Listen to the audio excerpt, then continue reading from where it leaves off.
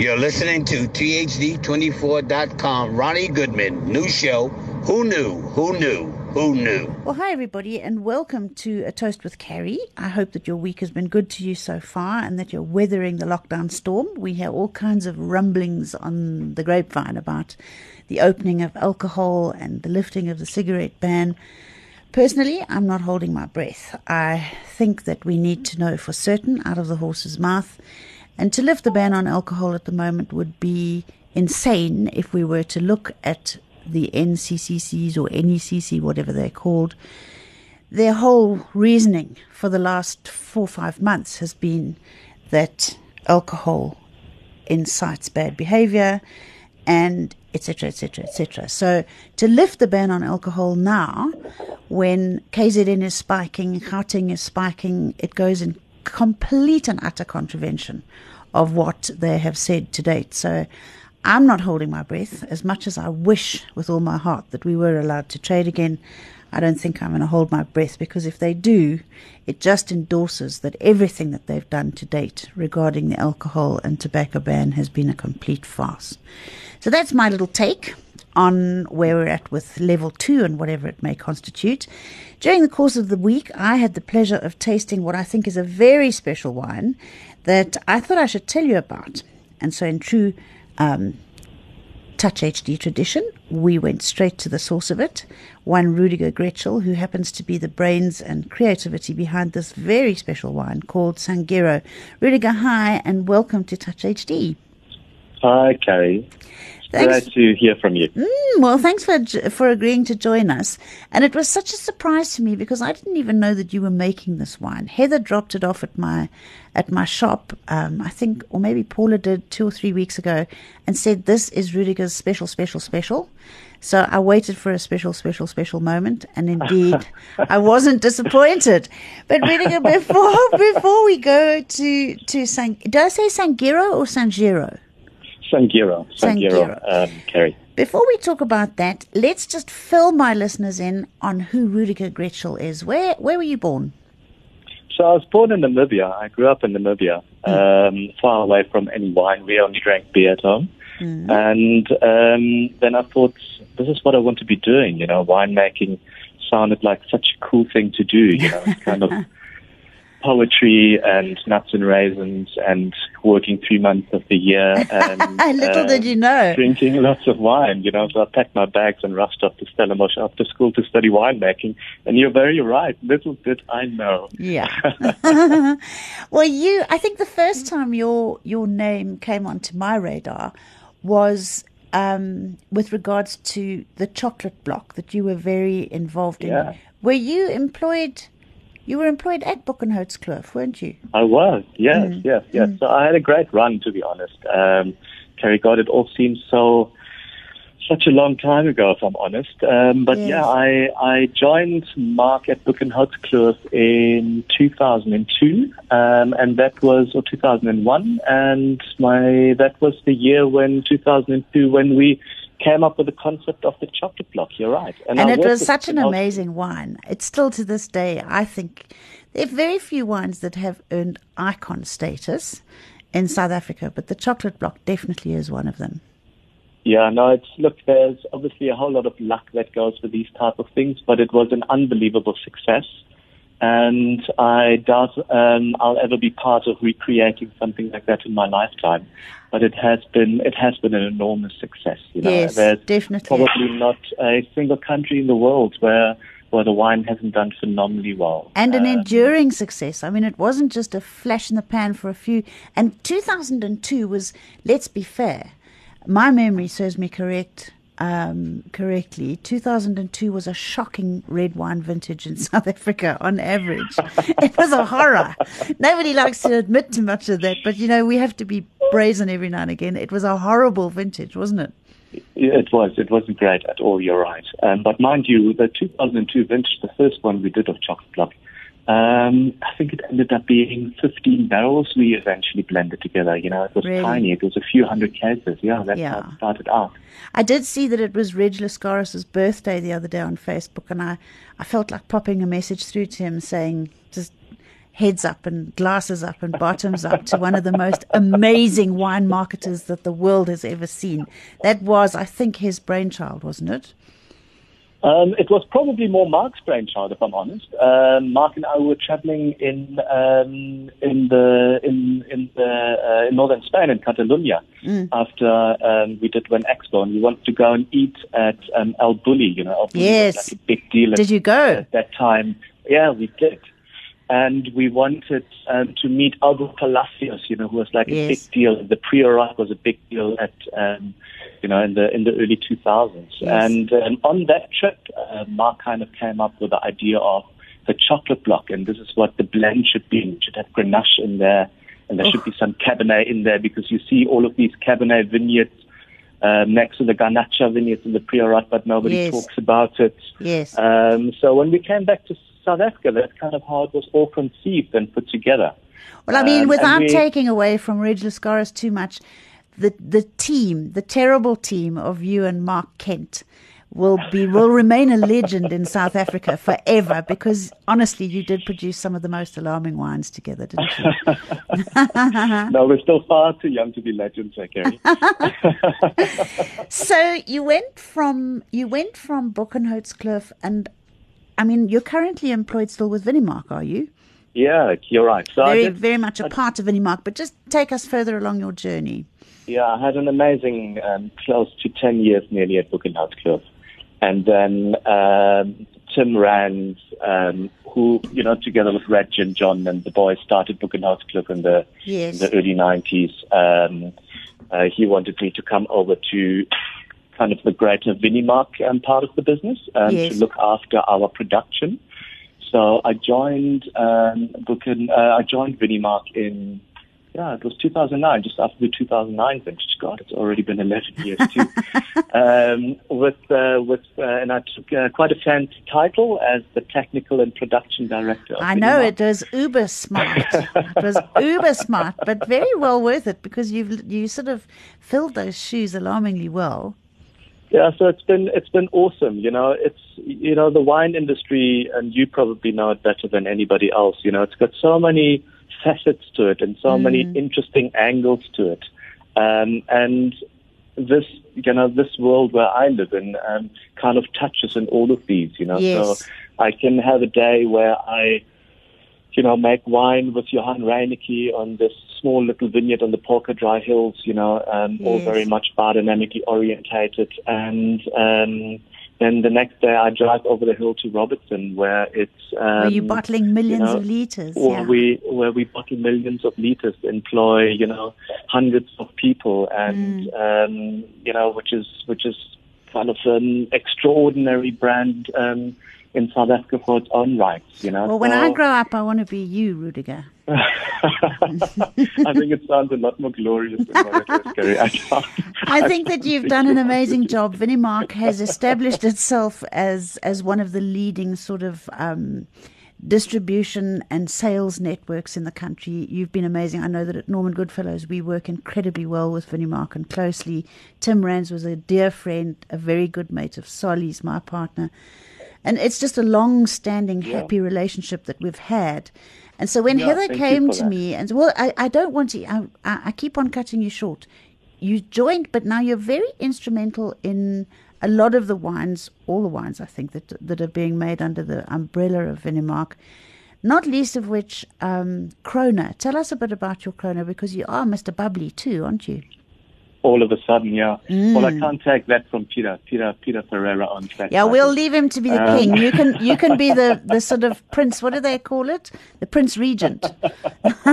No, Too Young the Salem Krone has been a phenomenal project, if I'm honest. We had a partnership with the Krones family, dating back, I think, to 2006, when we kind of relived the sparkling wine that Nikki started making in the late 80s. And then, through a whole lot of reasons, the Krones, unfortunately, was sequestrated, which ended up Winimark taking over the property, not just the brand, but also the property. And it's been unbelievable. It's we've planted vineyards, we've renovated. Have you? Yeah, and the sparkling wine or the MCC has done phenomenally for us. It's the category's been great. It's an unbelievable team that we kind of inherited and took over. Yes. Who are pretty much running the business. So it's been a lot of cleanup. It's been a lot of hard work, but the market accepted the Krone brand, and it's really been phenomenal. Well, of course, the Krone brand. I mean, if we can just update the listeners. Krone was the first bubbly to be made in South Africa, wasn't it? No, it wasn't. That would have been Johan Malango Simonsen in 1971. Oh, really? Was he the first? I thought he was the first. I thought the TJ was the first. No, it came much later. Karpsfonkel was the first in 1971, which is awesome because essentially next year NCC celebrates its 50th birthday in South Africa. I know, and we're supposed to be doing the Diners. I oversee the Diners Club Winemaker of the Year competition, and this year Diners Club Winemaker competition is 40 years old. And it is, yes. And we're tasting bubblies and MCCs as a result of that because it's very celebratory. But with COVID, we're just about to have meetings and things. I'm honestly not sure whether we're going to be able to have the competition. But I was rather hoping that some of those original bubblies that established South Africa as a serious player in the bubbly market internationally would come to the party. And even if we could hope for one of those original bubblies to actually win would be amazing. It would be amazing. Yeah. But now, interestingly enough, when I was reading up the other day about you and Krone and all your sort of influences here, there and everywhere, the Krone Kaimansgat Blanc de Blanc, is that the same Kaimansgat vineyard that everybody goes to? Johan Rupert's been there. Burchard Finlayson have been there. I think Mark Kent went there. Everybody went to Kaimansgat. Is it the same place? It's the same place. So it's a farm called Kaimansgat, which is in the Ierlands Kloof, just behind Verleersdorp on top of the mountain. It's an extraordinary place. It must be. You're very right. It was Peter Finlayson of Burchard Finlayson who, I guess, pioneered that area. Yes. That's the Kaimansgat Chardonnay, the last Chardonnay he's been making ever since. And Mr. Rupert bought a farm just opposite of the original Kaimansgat farm. So he's got his own vineyards there. But the original Kaimansgat farm does have predominantly Chardonnay with a bit of Pinot Noir. Yes. And you're right, quite a few people shop there. And it produces extraordinary wine, yeah. It's just an unbelievable site. So when we came up with the idea at Krone to make a Blanc de Blanc, we wanted to kind of emulate the grower champagne movement a little bit. Yes, which is so brilliant. I'm so pleased you did that. Kind of even more work going away from kind of what's lost and more kind of what the Marie Coutures and the Pure Lots are doing nowadays. That's unbelievable stuff. Yeah. So when I thought about what would be the perfect site to do a Blanc de Blanc in South Africa, that was it. Russ and I sat together, and it was so obvious. It has to come from Kaimansgat because you've got vineyards going at 700 meters altitude. It is one of the oldest Chardonnay vineyards we get the fruit from. So if there's any place that really would speak the true terroir and typicity, yes, yeah. It has to be Kaimansgat. So that's how that came about, yeah. Yes. And then I was quite interested to see also that with the ferment of it, you didn't inoculate. You used the yeasts that were sort of present on the grapes at the time. But there's something special that you did to facilitate no further addition of sulfur. Tell us about that. So we did a natural fermentation on the base wine. We worked with a Cooper from the Alto Adige to get the wood where the primary fermentation happened. Oh, so you fermented in barrel. That's good. We fermented in a foudre, in a 2,500 liter foudre. And then the wine spent 6 months on the gross leaves without any sulfur. And then for the secondary fermentation in the bottle, I've got a good friend with the name of Carsten Heinemeyer. He's probably the cleverest biochemist I know if it comes to wine. Yes. And he's a German guy, and he has been developing yeasts, I guess also fermentation supplements and stuff like that. But for the organic, kind of the organic part of the wine industry. And I've been working with Carsten mostly on yeast. So he isolated a yeast from the Rudiger property from our Cabernet vineyards, which he now sells commercially. So I spoke to Carsten about this idea of making the Carmansrat Blanc de Blanc. And what I wanted was a yeast that has the ability to ferment under these stressful conditions as you would have in a bottle fermented sparkling wine, but that the yeast at the same time has the ability to produce its own sulfur dioxide. Yes. Because I feel as soon as you bubbles and MCC champagnes, because of the CO2 behind it and the volatility behind it, everything gets emphasized. Yeah. So and sometimes you can smell that sulfur, can't you? I mean, you pop that cork and you just get that. Yes, so I want to work with the sulfur. It also kind of mutes the fruit a little bit. It also makes the wine just a little bit hard on the palate. And a bit flat sometimes. Correct. So the idea was to have the sulfur being produced naturally by the yeast, because the Carmansrat also doesn't go through the malolactic fermentation, the bacterial fermentation. So you just need that little bit of sulfur in order to make sure that the malolactic fermentation doesn't happen in time in the bottle, because obviously MCC wines or bottle fermented sparkling wines cannot be filtered. So you just need that touch of sulfur. So the idea was that the yeast has the ability to metabolize kind of the amino acids that have sulfur binding in it into natural sulfur dioxide as the preservative. And we kind of find that metabolized sulfur is just a lot more integrated in the wine. Way. And adding it. It's hardly even noticeable. I mean, you just all it does is its job, actually. It just does its job, and it doesn't have any side effects. It's a brilliant sort of antibiotic. Yeah, it's great. So I was really chuffed when I saw that. We're wine geeks, Carrie. I know. We lie awake thinking about this stuff. You need to come to Johannesburg so we can sit and talk this nonsense all day and all night. So, Rudiger, you're also very, very instrumental in everything that comes off of Johan Reineker's beautiful farms and his amazing wines. I had one of your Cabernets the other day, or one of the red wines from Reineker. I can't remember which. It was just extraordinary. So clean, so pretty, so light. One of the first farms in the country to be completely biodynamic, whatever that means. But I mean, everybody likes to think that we're doing things purer, better, cleaner, safer, what have you. So Reineker is one of your babies as well, hey? Yeah, look, my love affair with Reineker goes back a long time. It already started in 2004 when I first met Johan. Johan is, you meet some people in your life and you kind of become better people for knowing them. I know. We're all better off for having Johan on the planet with us, actually. He's just an extraordinary human being, yeah. Yeah, so Johan very much played that role in my life.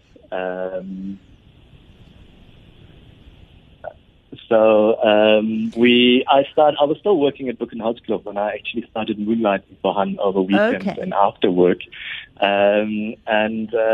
I always very much liked this concept of biodynamics. I wanted to know more about it, and I wanted to understand it better. You have a look at some of the greatest wines in the world, and they're all biodynamic. They're all biodynamic, you know.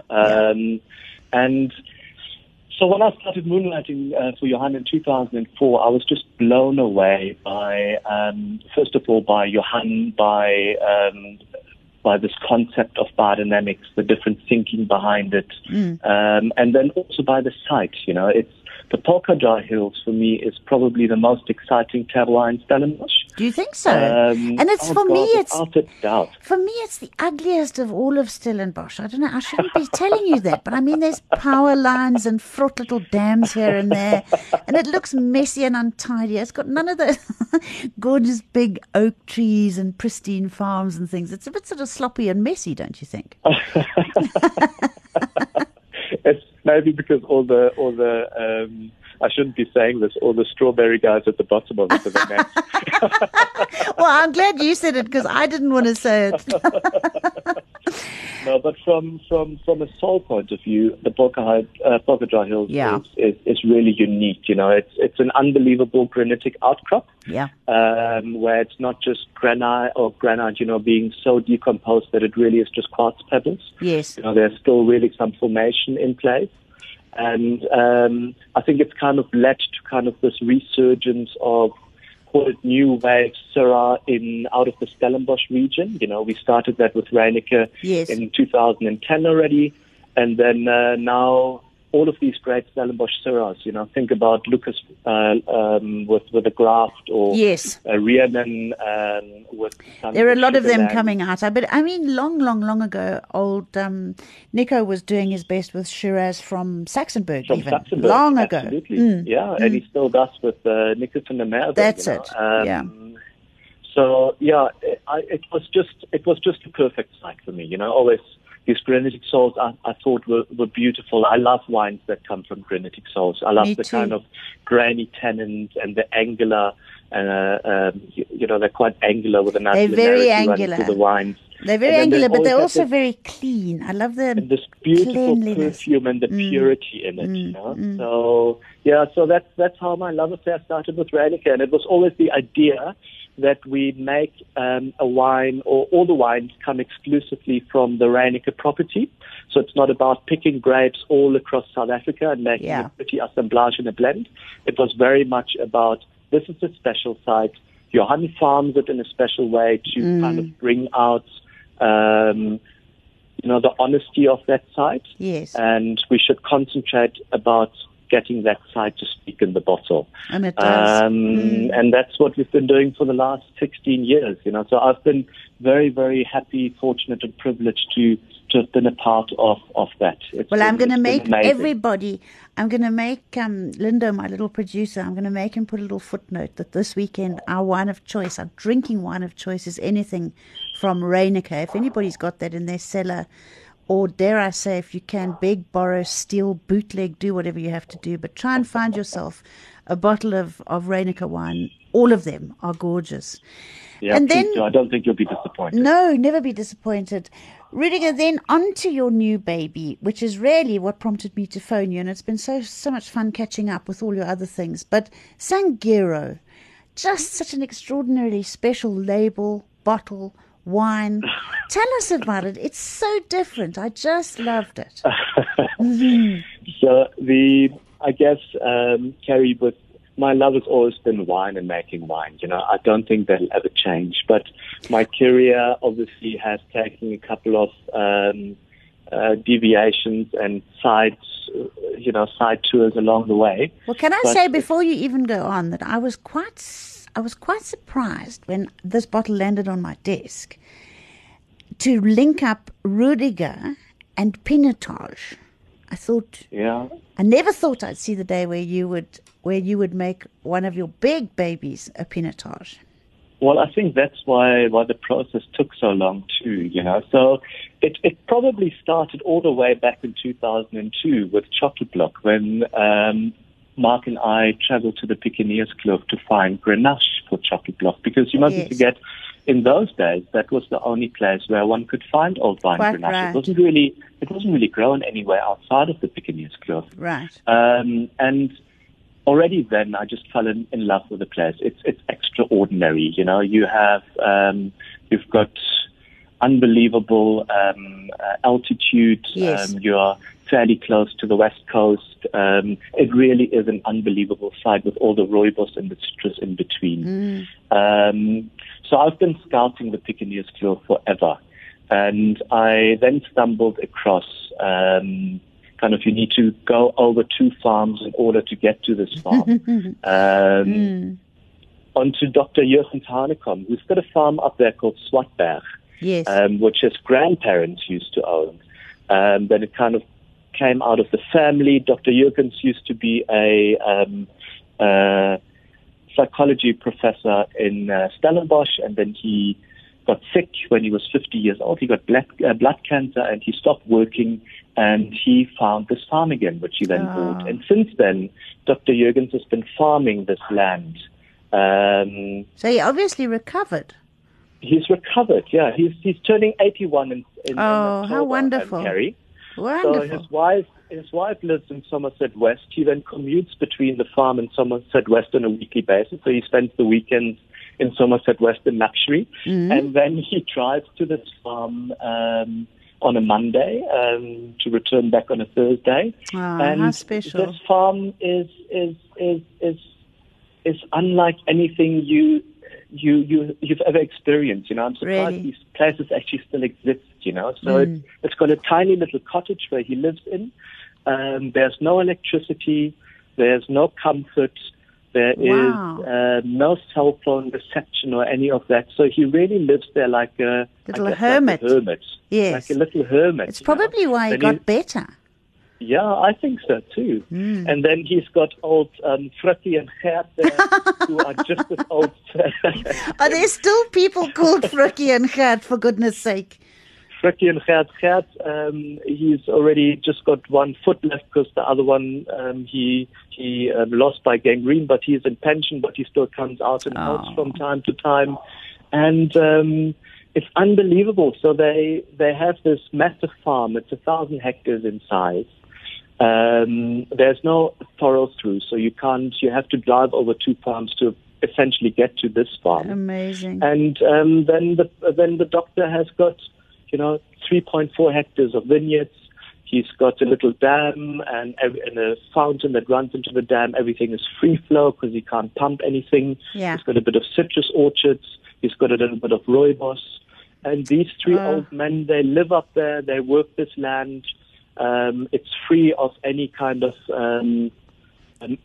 sort of agriculture, if you like. So I'm sure no virus or anything like that up there. Hey, just pure and clean. None of that, There's not even weeds like we understand them nowadays in vineyards, because nothing has ever been brought onto the farm. Yeah, it's so isolated. Wonderful. So this was the place, I knew it from the first time I saw it, and I got to meet Dr. Jürgens Hanekom. I thought, somebody needs to tell the story. Yes. Of this kind of 3.4 hectares of So is that him? vineyards. Is that him on the photograph, on the label? That's him. That's him on the label. Yeah, that's him and me on the label. Oh, it's just special. So it's a picture that my son took with my old black and white Minolta camera, with me and the doctor sitting in front of the house on a hot Tuesday midday. Yes. And Finn took this shot. It's brilliant. It came out so nice. Yeah. That we decided this should be the label. So what we actually did is, it's a photogravure technique, Carrie. So what happens is, I found Zane Warren in Cape Town from Warren Editions. She takes this picture, and then with chemicals she burns the picture as a negative onto a copper plate, and then each label is essentially a hand print. A print, yeah. And I see that you've numbered them as well. So I would assume numbered them too. I would assume that those sort of little numbered prints are all quite, in due course, will be quite valuable. So if anybody does buy a bottle, you definitely need to keep it after you've drunk it, and keep it for posterity. Absolutely. Yeah. So now to the wine. Why didn't you put Grenache in your bottle, or Shiraz or something? Why did you end up with Pinotage? So it took me so long because the vineyard that was there was a Pinotage vineyard. So there's a bit of white grapes that grow there. It's kind of a field blend of Sauvignon and Palomino and Chenin Blanc. Oh, and that sounds delicious. Then the bulk of it is Pinotage, or the only red variety growing there is Pinotage. So I first tried to kind of convince Dr. Jürgens that we should plant some Grenache. Yeah, and he said no. And he obviously said no more than one time. And then I came to the point where I thought, it's the Pinotage is probably there for a reason, Of and course. I should just get over myself. And I still have this ring in the back of my head that Andre van Rensburg used to say 20 years ago. Kind of, you don't steal, you don't rape, and you don't make pinotage, you know. Yeah, yeah. But when I started working with the grapes, you change your opinions quite quickly about something. And I suppose they're beautiful. It's been amazing. I suppose they're beautiful old bush vines, are they? Correct. The old bush vines. Carrie, it's unlike we understand vineyards the way the doctor farms. You know, it's not neat rows. No, it's probably very European, because I love those European type vineyards where you're not even sure that everything in the vineyard is actually the same cultivar. Exactly, it's a little bit like that, and then there's a little white grape that shoved grows in between, and then there's a molehill in between there, and then all of a sudden five little vines are trellised, and then it's bush vines again. You know, it's chaos. Yeah. But through this chaos kind of comes to order. But it's not the type of vineyard like we understand it in the rest of the winelands, where it's neat rows and you can drive through with a tractor. Yeah. It's nothing like that at all. How charming, though. That's the beauty in it, you know. Yeah, yeah. So you picked it, you vinified it, and now I'm going to tell everybody what it smelt and tasted like, because I have said many a time that I have had to publicly apologize to pinotage many a time, because when I came back from living overseas, I was extraordinarily rude about pinotage. It was in the early 90s, and there was a lot of this horrible banana-y, acetonish, ghastly pinotage about, and I just couldn't imagine that anybody could ever do anything with this grape that was going to be nice. And of course, I've had to say sorry to pinotage and everybody else who loved it and told me that I was wrong, and I was indeed wrong. Yep. And there are now some very, very smart pinotages about. So the one thing about pinotage that I love is, I do think, and when I'm old, and I'm already old and grey, but when I'm older and more grey, I'm going to do some serious studies on the DNA of pinotage, because over the years that I've been exposed to the wine industry, I have noticed always that there's something about pinotage. It has serious longevity. It ages beautifully, and I don't know why. There's got to be something in its makeup that does that. Yeah. That's the first thing. The second thing is that if you do leave it to hang a little bit and bask in the sun, you end up with this beautiful, but not too much, you end up with this beautiful, sweet, ripe red berry fruit that you simply cannot resist. Yep. I don't know how you did it. I don't know how you vinified it. I don't know if you cold ferment. I don't know what you do. But no longer are we subjected. I mean, some people do, but on the whole, no longer is the public subjected to this green, acetic, green banana is real acetate. It was the worst. Absolutely right. So what did you do? You know, I still have in my cellar some of these 1970 Merendale pinotages, which are beautiful to drink. I remember having a Krone 90, 89, and 1990 pinotage, and they tasted greater than first growth Bordeaux. Absolutely. Yeah. We don't know. We're going to have a pinotage revolution, I think, at some stage. Yeah, I think it's coming, if I'm honest. So the idea here was the site really is extraordinary. The grapes grow at over 600-meter altitudes. There's, proper age on the vine, so you kind of have that complexity in the grapes naturally. It's on the kind of west coast or the coast-facing side, so you can kind of get these cooling breezes coming over. The way kind of the sun moves over the mountain gives it a lot of sunlight exposure. So the the vineyards grow kind of dryland conditions, very much like a Cinsault. Yes. So the idea was, let it grow like a Cinsault, but let's treat it in the cellar very much like you would do the other parent of pinotage, namely Pinot Noir. So that was the idea. So the grapes were harvested not too ripe, because I wanted the freshness and acidity. Yes. And then we opted to kind of de-stem all of it. Good. The fermentation happened natural in concrete tank. We did the fermentation at Rudiger Wine. The fermentation is spontaneous. As soon as it was fermented dry, we pressed it off. The extraction process, we made sure that we handled it with a very soft hand, because Pinotage already had so much color and flavor, yes, and especially tannins, So the idea was kind of a less is more approach. And then the wine spent 11 months in a second fill oak barrel before we bottled it, to leave it another year and a half in bottle to reveal it. So the idea was very much, it needs the harshness to grow like a Cinzo, but it needs a... and then you wrap it in a mink stole after that. Correct. And then it's kind of soft hands, as you would probably handle a Pinot Noir if it arrives at this color. And it's been great. So the idea was to move more into this kind of new wave space in terms of Pinotage, because I feel that is something that is still lacking in kind of that this really revolutionary and very exciting time we find ourselves in the South African wine industry. And I thought this would be a nice story to kind of add to all of this. Do you know, at the end of the day, the wine could taste like absolute drain cleaner. But when there's a beautiful story behind it, people love stories. People love being entertained to the actual history behind the wine. And that's what I always associate you with. Everything that you've ever done has got a gorgeous story behind it. And I could sit here and talk to you for another 2 hours. I feel so uplifted and happy. This morning I got to my shop and I thought, how many more weeks, days, months of this BS can we put up with, where we can't ply our trade, we can't enjoy our gorgeous industry, we can't do...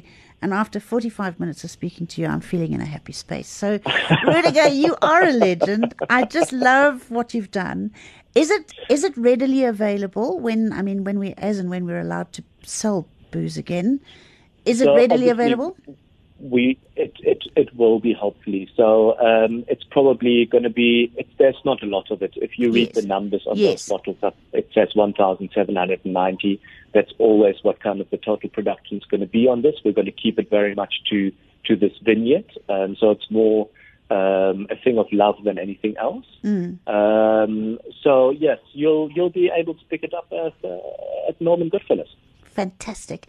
Well, we'll pop it onto our little thing at the end of our podcast.